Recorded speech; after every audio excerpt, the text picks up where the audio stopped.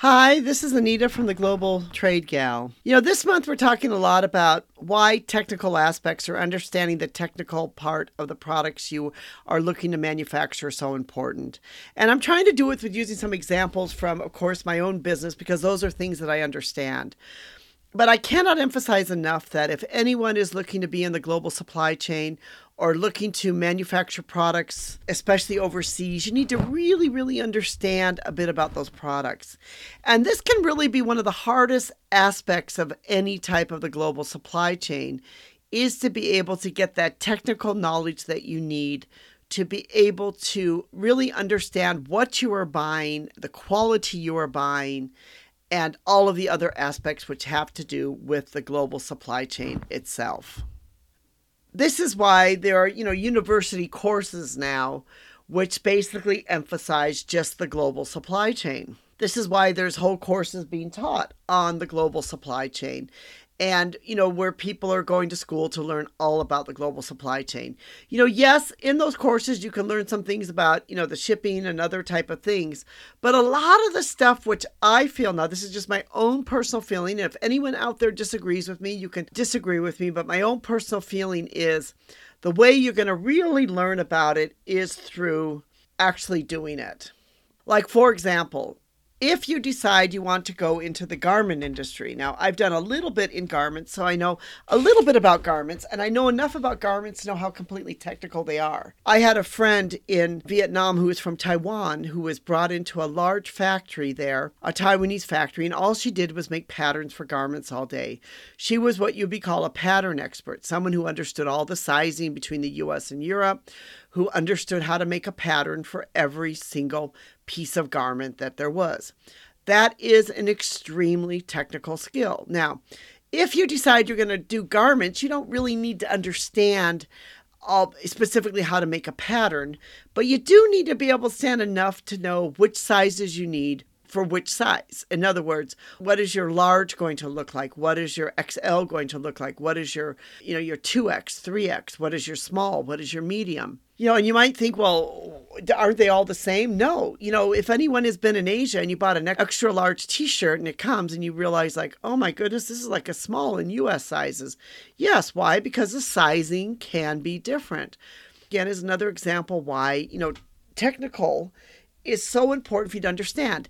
Can you learn that in college? You might learn some of it. You might learn the basics of it, but will you be able to learn everything? A lot of you understand on the job. I want to talk about something specifically about my own industry because that's kind of something that, I know about. My company's name is Mindoro, and we are in the home furnishing and home decor industry. We create, develop, and manufacture home decor products. Products such as furniture, lamps, mirrors, accessories. And when we talk about accessories, we talk about trays, we talk about boxes. Those are basically the type of things we do. If anyone out there is listening and happens to want to learn more, you can. We'll have a link to our website and you can go on there and you can find our contact information there. We'd love to be able to talk to you about more about how we can help you.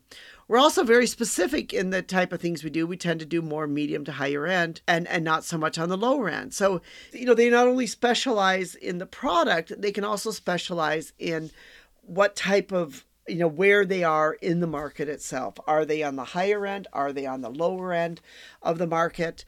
Are they in the middle? Are they selling to someone like an IKEA?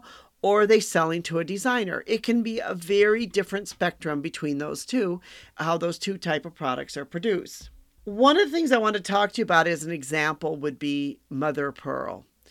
And specifically, how can you tell if a mother of pearl is real and how it's fake? This really comes down to a lot about an industry itself. How can you tell whether or not the factory that you are buying from, if you're buying from a factory, is selling you the quality of the product you want to buy? Most factories I found are good, but then of course a lot of factories, they may try to cheat you. It's just human nature. They may try to cut corners. They might try to sell it to you for much cheaper. Mother of pearl and lacquer is one of those. There's many lacquer producers and producers in Vietnam that are producing mother of pearl. Some of them are doing it at very extremely cheap prices, but the only way that they can really be able to do that is probably through skipping some steps in the process. We ourselves, as my own company, we don't skip those steps. We want to ensure that the product has a long life and will last for a long, long time. For other people, they may not care. For them, it may only be about the price. They don't care whether it lasts only just 1 year or whether it lasts for 30, 40, or 50 years. We ourselves in our company, Mindoro, happen to care that we want our product to be able to last. But you might ask yourself, well, if I'm buying something like mother pearl, how would you know the technical aspects of it? And this is where it becomes important to be able to understand all the technical aspects of a product that you are buying.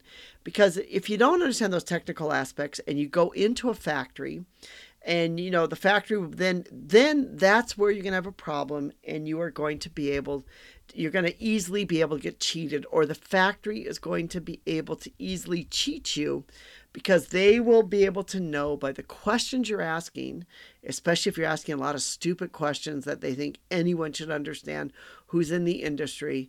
They may say like, oh, we could cheat this person because they're not going to know what's happening.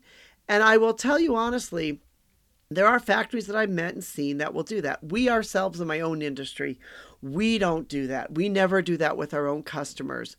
But it could happen, and it has happened to many people who do not understand what they are buying and selling and why. So like, for example, with mother pearl is like genuine mother pearl will be cold to the touch. And it should actually have some weight to it. If it's plastic, it wouldn't have the weight. The mother pearl itself is not uniformed. If somebody tells you this is mother pearl and every piece is uniformed and the same, I would almost guarantee it's not real mother pearl, because of the fact that it's all got the uniformed. Because mother pearl is a natural type of product. Real mother pearl is strong and it's resilient. It has, iridescent qualities, but the qualities won't always be the same. Again, remember, real mother pearl is a natural shell.